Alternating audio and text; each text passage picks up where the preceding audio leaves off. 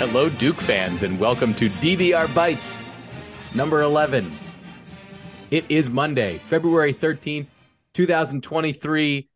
First and foremost, happy 76th birthday to former Duke men's basketball head coach Mike Krzyzewski. He's 76. Wow. That's the first time on the show we used former before his name. Former Duke men's basketball Happy birthday, coach. Mike Krzyzewski. Happy birthday, Coach K. We're not going to talk about you for the rest of this episode. I am your host. I am Sam Klein. I'm here to help preview Duke's upcoming matchup against the Notre Dame Fighting Irish. Perhaps the final time that Mike Brey is going to play Duke. Perhaps. I think there's been a lot of talk that even though he says he's leaving Notre Dame, that he may not be done coaching. So he may, yeah. Is that a scoop? That's not inside info. That's just sort of. He's been very intentional about saying that this is his last year at Notre Dame, not saying that it's his last year in coaching. Is he going back to DeMatha? What's the scuttlebutt? Jason Evans and Donald Wine are both here. We're doing 3-man bites today to preview Notre Dame. Donald, what's up?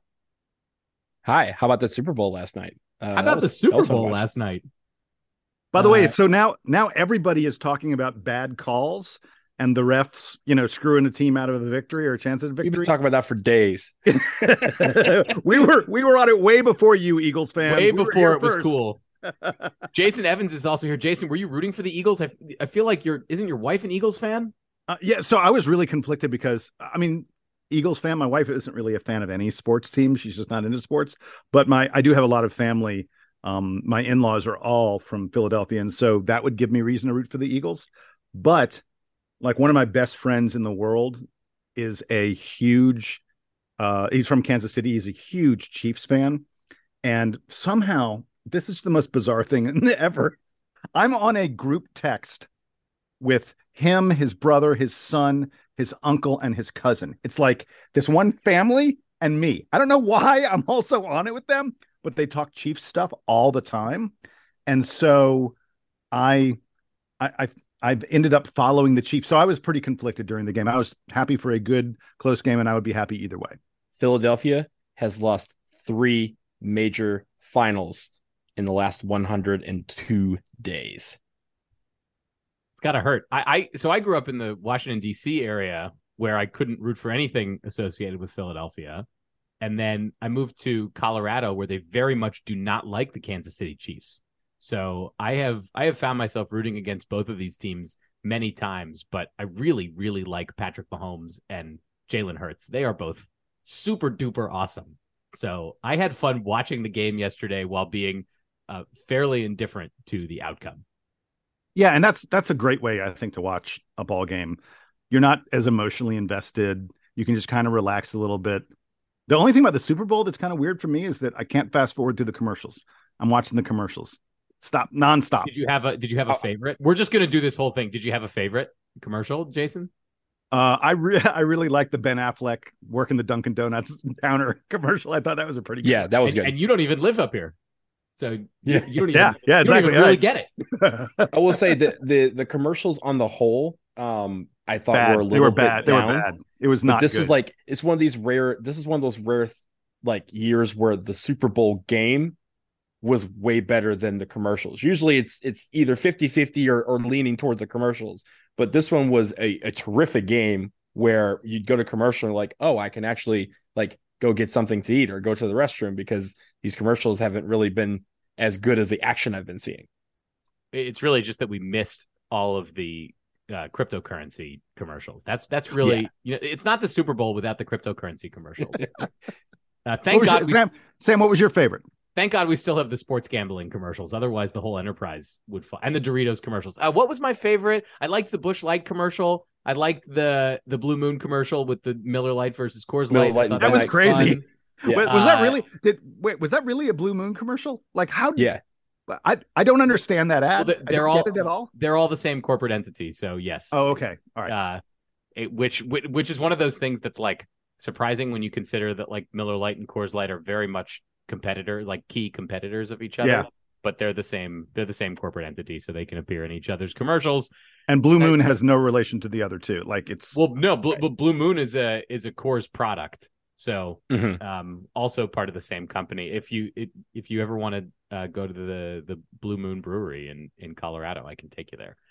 Been there before. So anyway, I don't know. I was sort of in and out on the commercials. I was like you guys. I didn't think any of them were stunning, and so that's that. The game was fun, and I just like Patrick Mahomes' father. I don't remember him as Pat Senior. Yeah, I used to remember Major League Baseball player. Yeah, but I like his whole vibe. I would like to hang out with that guy. Pat Senior is a dude. That's my guy. You know what? We're not hanging out with Pat Mahomes this week. Duke is hanging out with Notre Dame. That's happening on Tuesday night in Cameron. Like I said, potentially Mike Bray's last meeting against his former employer. Potentially, assuming that he retires and goes somewhere or leaves Notre Dame and goes somewhere where he doesn't play Duke anymore. But this version of Notre Dame is not the most exciting version of Notre Dame. And to my surprise, and gentlemen, you're going to help me unpack this over the next few minutes. I see, as I look at Notre Dame's roster and statistics, a lot of names that I am very familiar with. And you would think, if I'm looking at a bunch of names that I'm familiar with on an ACC basketball team, a team that has been successful in recent years, that I would assume that they will still be good this year. And yet, despite that fact, Notre Dame is just 10-15 coming into this contest. They're 2-12 in conference. Their only wins are against Louisville and Georgia Tech, both of whom totally stink. Everyone else that they've played in the ACC, they've lost to. They have no wins of consequence on their schedule other than Michigan State, which is a win that is now 2.5 months old. So, Donald, can you talk me through first Notre Dame's performance this season and just what is going on with the Irish? Well, you started with the big things, right? Like the fact that they are 2-12 in the ACC, the fact that those 2 wins have come against Louisville and Georgia Tech, and that Georgia Tech game was an overtime. They also have lost to Georgia Tech on the road. So, and once again, Georgia Tech stinks. Yes, Wait. Let's hold on. Let's be clear about something. Notre Dame has not won a game on the road or on a neutral site. Every single win. You guys are taking my section. All this stuff I was going to talk about. Sorry, I'm sorry. No, go. My bad. I apologize, my friend. I apologize.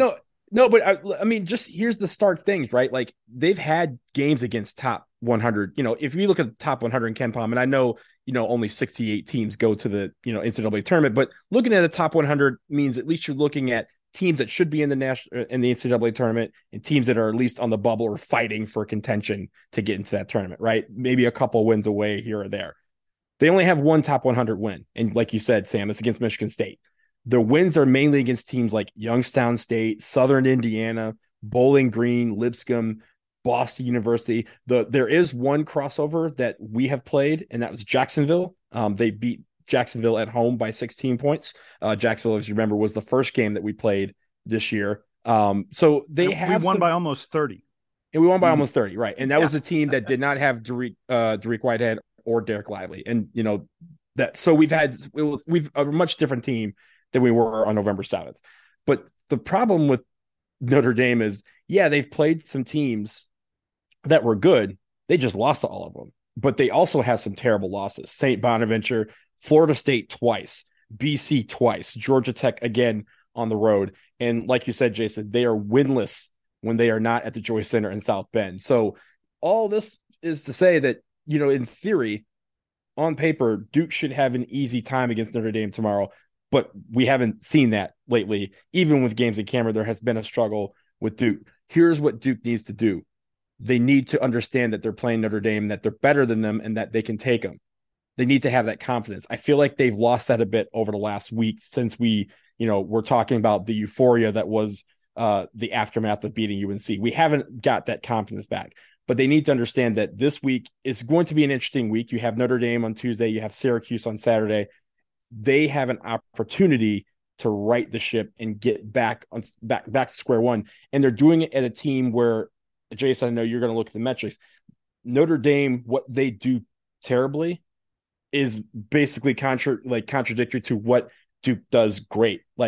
They don't rebound well. Duke rebounds well. Those sort of metrics that you're going to see, a lot of the stuff that they do poorly, we do well. And so it should be a pretty good matchup for us, but we have to execute. That's the real key, is we have to execute. And I know, I don't know if you guys heard about this morning, but it sounds like Kyle Filipowski, his status for tomorrow may be in question. He's still dealing with the injury from the play on Saturday. We're not going to get into the play anymore, but at least that play is having an after effect on this game in the sense that he may not be able to play, or at the very least, he will not be 100% if he does play.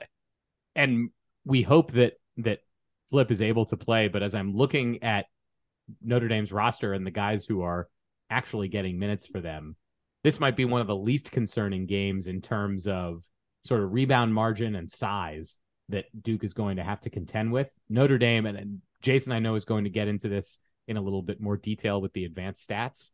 Notre Dame is one of the smallest teams that Duke is going to be playing. They basically only have one guy that's like of meaningful big man size. That's Nate Laszewski. And otherwise, it's a lot of 6'3", 6'4", 6'5" type guys, 6'6" guys. So Dariq Whitehead, for some stretches of this game, will be the biggest guy on the, or he could be the biggest guy on the floor if Jon Scheyer decides to go small lineup. So this is one area where Notre Dame has a clear disadvantage when playing Duke. The other one is in their depth. They've got 5 players who are playing over 30 minutes a game this season. Now, Mike Brey's had to deal with some sort of lineup changes. It seems like in recent weeks, he's favored benching JJ Starling, who has been getting a ton of minutes this season. But let me just quickly run you through sort of the key players for them. And then I want Jason to talk about the advanced metrics. So stop me if you've heard any of these names before. Key contributors for Notre Dame by minutes played: Dane Goodwin, he's a super senior. Nate Laszewski, I believe he's also a super senior. Trey Wirtz is a super senior, although he's a transfer, so he's only been in the program for a couple of years. Cormac Ryan is a senior. He's in his 3rd year in the program. They've got, I mentioned JJ Starling. This is a name that when I was reviewing these, I was like, oh yeah, JJ Starling, I'm familiar with him. The reason I recalled that I was familiar with him is that Duke had recruited him. He's a freshman. He's the, I guess you would say he's the star freshman, although has not been performing well enough that Mike Brey has decided, as I said, to give him fewer minutes in recent games. They have one other freshman who is playing on this team. That's Ven-Allen Lubin, who is another pseudo big man. He's 6'8". And then, hey, Sam, really quick, they've been playing him a lot more lately. I think they recognized that they were just too small, only having Nate Laszewski as the only guy basically above like 6'6" out there. And they've been playing Lubin, more minutes lately than he'd been getting earlier in the season. And then only one other guy that's getting meaningful minutes is Marcus Hammond, another super senior, although this is his first year in a high major program. He's been playing for Greg Paulus the last few years at Niagara. So he basically replaced JJ Starling is shot so poorly that they finally decided we just can't play this kid as much. And Marcus Hammond, who's like 5 years older than JJ Starling, has been playing a lot more for them and wasn't playing earlier in the season. So that's it for the guys that Notre Dame is likely to trot out for meaningful minutes against Duke, somewhat regardless of the outcome of the game. They have another forward named Matt Zona, who may get a few spot minutes, but it's really those 7. And even within that, Mike Brey is likely to only play 5 or 6 guys, a ton of minutes. 5 of those players, Starling being one of them, are averaging over 30 minutes a game. So this is a team that does not have a ton of depth and really struggles to, sort of have lineups that are consistently efficient together. Yeah, just those 2 things you mentioned, right? The age, and how few players come off the bench is the weirdest part, I think, about Notre Dame this year, because those guys you mentioned, right? We've heard about all of them. They're the 3rd oldest team in Division I basketball. And he rides them into the ground because they also have the 2nd fewest bench minutes of any team in Division I basketball. So all these guys that you hear about is because they're all playing 38, 39, 40 minutes because there's really no one coming in to replace them. And even if they get into foul trouble, he's not utilizing the rest of his bench beyond a few guys coming in here and there. But it's really a 7-man rotation for the most part. Jason, when I look at the numbers on Notre Dame, I see that they are one of the slowest teams in Division I. I also see that they have one of the worst defenses in Division I. And as I look, when you put those 2 things together, it's an interesting contrast because you look at their recent games, the number of points they've given up. Let's ignore the Louisville game because Louisville is not an ACC team this year. They lost to Virginia Tech most recently on Saturday. They gave up 93 points. They lost to Georgia Tech the game before. They gave up 70 points. They lost to Wake Forest the weekend prior to that. They gave up 81 points. NC State, 85. Boston College scored 84 points on them. Florida State scored 84 against Notre Dame, a team that is one of the slowest in Division I, but their defense is so bad that basically everyone is scoring 80 points against them. Jason, what is going on with the Irish on defense this year? I mean, they're literally probably the worst defensive team that Duke will play all year. They are 360th in the country. I want to be clear about that number. There are 363 teams in Division I. Notre Dame is 360th at forcing turnovers. That's unforgivable. It's unbelievable that a team could be that a Power 5 conference team, a team that is full of players who've been to the NCAA tournament multiple times in their careers, that this team could be 360th in the country at forcing turnovers. They're so bad at forcing turnovers that it's almost like the law of averages says if you as a group of 5 stood around and did nothing, you would get more turnovers than what Notre Dame is doing so far this year. Like they, for some reason, just is not clicking where, because even their unforced turnovers percentage is really low. Teams like they let teams pass the ball on them and they let teams take shots on them. And again, they're not great at rebounding. And that's where they've really been killed because a lot of teams are getting offensive boards on them. Jason, how many turnovers is Duke going to commit against Notre Dame? Because this has been the real bugaboo for the Blue Devils. Oh my God. The last couple games. So is Duke only going to turn the ball over 5 times, or are they going to turn it over 15 times and make this thing a game? 22. We're going for 22. And no. Oh God. Dear Lord. No, if we turn the ball over more than like 12 times, it would be shocking because this Notre Dame team is so bad. Actually, this is sort of the, immovable object against the irresistible force. The immovable object is, well, I think this is a movable object against the stoppable force. Right, exactly. I was going to say the immovable object is Duke wanting to turn the ball over, and the irresistible force is Notre Dame being like, no, please hold on to it. Is Kyle Filipowski's slippery hands. Yeah, exactly. Yeah. It'll be, if we give up a lot of turnovers, it would be really shocking because Notre Dame is so bad at this. It would be. It almost feels like this is exactly what the doctor ordered for Duke. Hopefully, right? It does. I agree. I was going to say I don't know about jinxes, but a team that can't turn you over and has no depth seems like exactly the kind of team that Duke wants to play this week. And if you're Kyle Filipowski, and assuming we hope that his ankle is okay and he's able to play, and look, this is a guy who's struggled the past few games. Talk about a team to get better against. Flip struggles with turnovers. They are not going to turn you over. And he was probably going to be guarded most of this game by Dane Goodwin, who's 6 inches shorter than him and about 30 pounds less than him. And that's literally who plays power forward for Notre Dame most of the time. Please let Flip be healthy because he could really get healthy mentally against this Notre Dame team. But at the same time, as I mentioned before, we still need to execute on our end, right? Like, even if Notre Dame is not going to go get turnovers and not trying to force them, don't give it to them, right? Like, we've had a lot of opportunities where, we've faced teams that aren't great at getting turnovers, and we have basically walked right into turnovers by just kind of handing them the ball or doing a lot of offensive fouls. So let's make sure that we execute on our end. If we can take care of the basketball, they're not going to try and force it from us, or I should say they're not good at forcing them from other people. But let's not give it to them because we know that they're just, that they're Notre Dame. They're not going to force it. Let's not make it easy on them. All right, so let me go back to some of these advanced stats. We already mentioned, obviously, they're abysmal at forcing turnovers. They are also one of the bottom 50 teams in the country at 2-point field goal defense. That's because they don't block shots. They're not good at shot blocking at all. About the only thing they do well on defense, and Donald, you mentioned this, and I think you may have looked at the stat wrong. They're actually a pretty good defensive rebounding team. They're top 50 in the country at defensive rebounding. So they aren't going to turn you over. They're going to let you get good shots, but at least if you miss, they typically get most of those rebounds. They also are pretty good at not fouling. They're one of the best teams in the country at not picking up fouls, but I'm not so sure that may not be a good thing. I think it's a sign of the fact that they aren't very aggressive on defense. Like one of the places you pick up fouls is that you're trying to make plays defensively, and as a result, you make a foul. I think Notre Dame doesn't even try to make plays on defense, which is why they don't pick up many fouls. But I mean, at least they don't send teams to the free throw line all that often. They just let them score. Let's get to the other side of the ball, because Notre Dame is pretty good on offense. In fact, we talked about the turnovers. This is like the most amazing thing ever. The juxtaposition between Notre Dame forcing turnovers and turning it over themselves. Notre Dame is the number one team in the country, the best team in the country at not turning the ball over on offense. That's an incredible stat.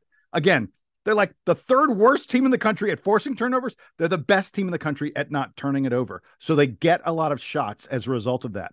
The reason they're so great at not committing turnovers is that they're basically playing four guards at all times.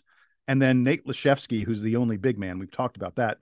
He's almost like a guard in a big man's body. He's got fairly good ball handling. He's a very nice shooter for his size. So he's more of a guard than he is a forward or a center. So they're basically playing five guys at all times who can handle the ball, which is why they don't turn it over at all. They shoot a lot of threes. I mean, not surprising. I just said that, they're basically playing five guards. They hit about 37% of their 3-pointers, which is a good number, and about 43% of their shots are coming from outside the 3-point line. So this is a team that wants to bomb away at you and see if they can score points that way, because they're not going to try to get the ball inside much at all. And Jason, that's one of the scary things I think for Duke, is that Duke can get shot out by a team that is committed to the threes.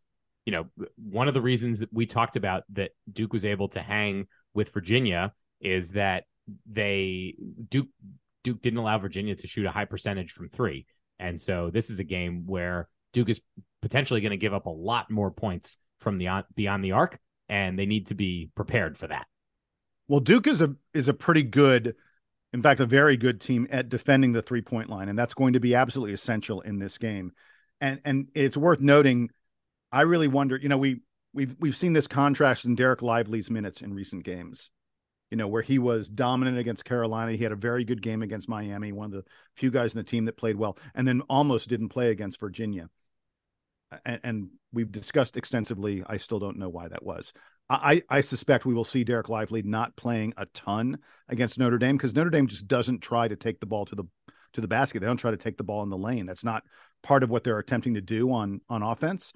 And as a result, having a rim protector like Lively on defense, I don't know that it helps Duke out that much. So I suspect this is a game where you'll see Ryan Young play 20 plus minutes and Lively play a little bit less, just because what Lively's best at isn't something that you need to stop Notre Dame from doing. Guys, there's one more thing I wanted to mention. It's not about Notre Dame. It's about Duke. Can you guys guess? There are two players for this Duke basketball team who have started every single game this season. Do you know who they are? You probably know. Just guys who have been healthy the whole year. Kyle Filipowski and Mark Mitchell. Bingo. Very good, my friend. So those Derek Lively's been hurt, and Jeremy Roach has been hurt, and Tyrese Proctor has been up and down, confusing. Ryan Young has been in and out. Yeah. So in any event, those two guys are the only players who've started all 25 games for Duke. I'm going to go on the record right now. I'm going to tell you that one of those two players will not be starting in this game against Notre Dame, because I think that if Flip is hurt, he won't be starting. But if he's healthy, I think you will see Dariq Whitehead move into the starting lineup and Mark Mitchell move out of the starting lineup. Jon Scheyer has been very loyal to Mark Mitchell and has, allowed him to stay in the starting lineup for a while, even though Mark Mitchell has really, in my opinion, been struggling mightily lately. And I think that it's probably time for that to end. If Whitehead is truly healthy, and he looked like he was healthy against Virginia, then I think Whitehead moves into the starting lineup. Jeremy Roach is no longer hurt. Last time when Whitehead was in the starting lineup, Roach was hurt, and so Mitchell could stay there. I think that Mark Mitchell probably moves out of the starting lineup. Mark Mitchell has only hit one 3-point basket in 2023 thus far. In Duke's past 8 games, Mark Mitchell has one double-digit scoring game. He's gotten some rebounds sometimes. I mean, he makes some plays on defense, but let's be very honest. Mark Mitchell has not looked nearly as good as he did earlier in the year. And if someone has to come out of the starting lineup to allow Dariq Whitehead to get into it, I think Mark Mitchell's the guy that makes the most sense. So either Mitchell or Flip, I believe, will not start against Notre Dame. Do you think he stays in the starting lineup if Flip is not good to go tomorrow? Yeah, I think he probably does. There's no, I mean, you could make a pretty good case that Jacob Grandison deserves to start. Look, all three of us picked him as player of the week, and I wouldn't be shocked if Shire did that. But I think that from a mental standpoint, Grandison's probably perfectly fine coming off the bench and picking his spot in that kind of way. And if you don't sort of need to take Mitchell out of the starting lineup, I think John Shire probably won't mess with the kid in that kind of way, unless he feels like Mitchell needs a kick in the butt, and maybe he does. I don't know. Looking ahead at the schedule, Duke has this game against Notre Dame on Tuesday, and then they go to Syracuse on Saturday, which could be interesting. Syracuse has not been world beaters this year in the ACC, so it's projected to be a relatively close game. And then Duke returns home for that quick turnaround the Saturday to Monday for a home game against Louisville. The most interesting narrative behind which is that Nolan Smith will be coming home, but otherwise is a game that we will not spend a ton of time wasting valuable preview time on. That's the soft part of Duke's remaining schedule. Duke's schedule then gets much harder from there. They've got return games against Virginia Tech, NC State, and North Carolina to finish out the season. The two home games, Virginia Tech and NC State, of course, are opportunities for Duke to avenge road losses from earlier this season. And then we know that the game at UNC is always a tough one. So it's sort of an interesting way to think about Duke's remaining schedule being 3 games that Duke should be winning, and then 3 games that will be much tighter, and ones where we'll be rehashing either losses or close games from earlier this year. Well, except the one thing to add is the difference, especially in ACC teams, from home and road. I believe that the Syracuse game is probably going to be a little bit maybe tougher, or in terms of what the odds makers put numbers on the game. I think that will be a closer game than the Virginia Tech and NC State games coming up, because Virginia Tech and NC State are in Cameron, and Duke has been a completely different team in Cameron than what they've been away from Cameron. I would expect Duke to be like against Notre Dame. Duke's like a 14-point favorite, and I think Duke I would take Duke up to 20 points in that game. But I think Virginia Tech and NC State, you'll see Duke being like a 5+ point favorite, and I think will only be maybe a 1 or 2 point favorite, maybe even a toss up for the game against Syracuse. So that's the upcoming schedule. I know, Donald, you'll be in the building for the game tomorrow in Cameron. So any opportunities for folks to come say hi? Yes, I will be at the Devil's Craft House. We'll do it around 5:00. I'll just kind of be there, posted up somewhere. So come by, say hi. If you're planning to have a drink before the game, go ahead and do that. But looking forward to seeing anybody who's in town for the game. Again, that's Devil's Craft House, 5 p.m. That's at the Broadhead. The basement of the West Union building of the Broadhead Center. That's correct. All right, very cool. So if you are in Durham tomorrow for the game, whether you are going to the game or not, swing by Devil's Craft House, say hi to Donald. We'll be back after that game to recap it. We might have some bites in between. It feels like there's been a lot of sort of interesting college basketball stuff that's been coming out recently. So maybe we gotta shout out Chris Collins and Northwestern. Oh, yeah.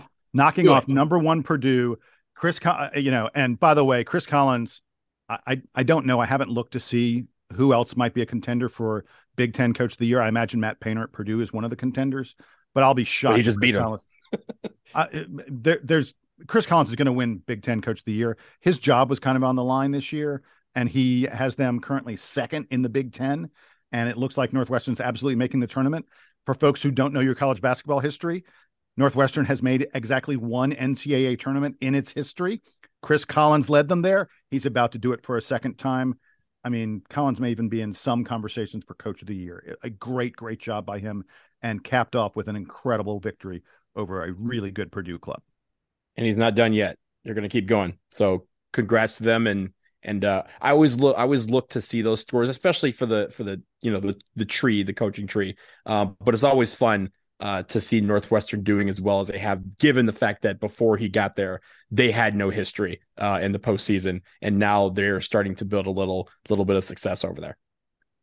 Is this the moment that we mentioned that Coach K picked John Shire to succeed him, and yet Chris Collins and Jeff Capel are having better seasons than John Shire? Look, you could go that way, or you could look at Nate James's current record at Austin Peay, which is not thrilling. Yeah. So, yeah. Yeah. I want to be clear. I want to be clear. I'm not starting this conversation. I don't believe that that's the case. Jason wants to replace John nope, Shire. Nope. 20 games. Didn't say it. Didn't. Nope. Not Board me. 11. Are you sure you want to get down this road? All right, let's leave it because I don't want Jason to say anything. Not going down that road. No, I love Shire. He does that. He does that frequently enough. So for Jason Evans, Donald Wine, I'm Sam Klein. This has been DBR Bites episode 11.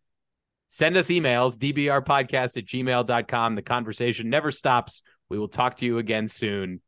Duke Band, take us home.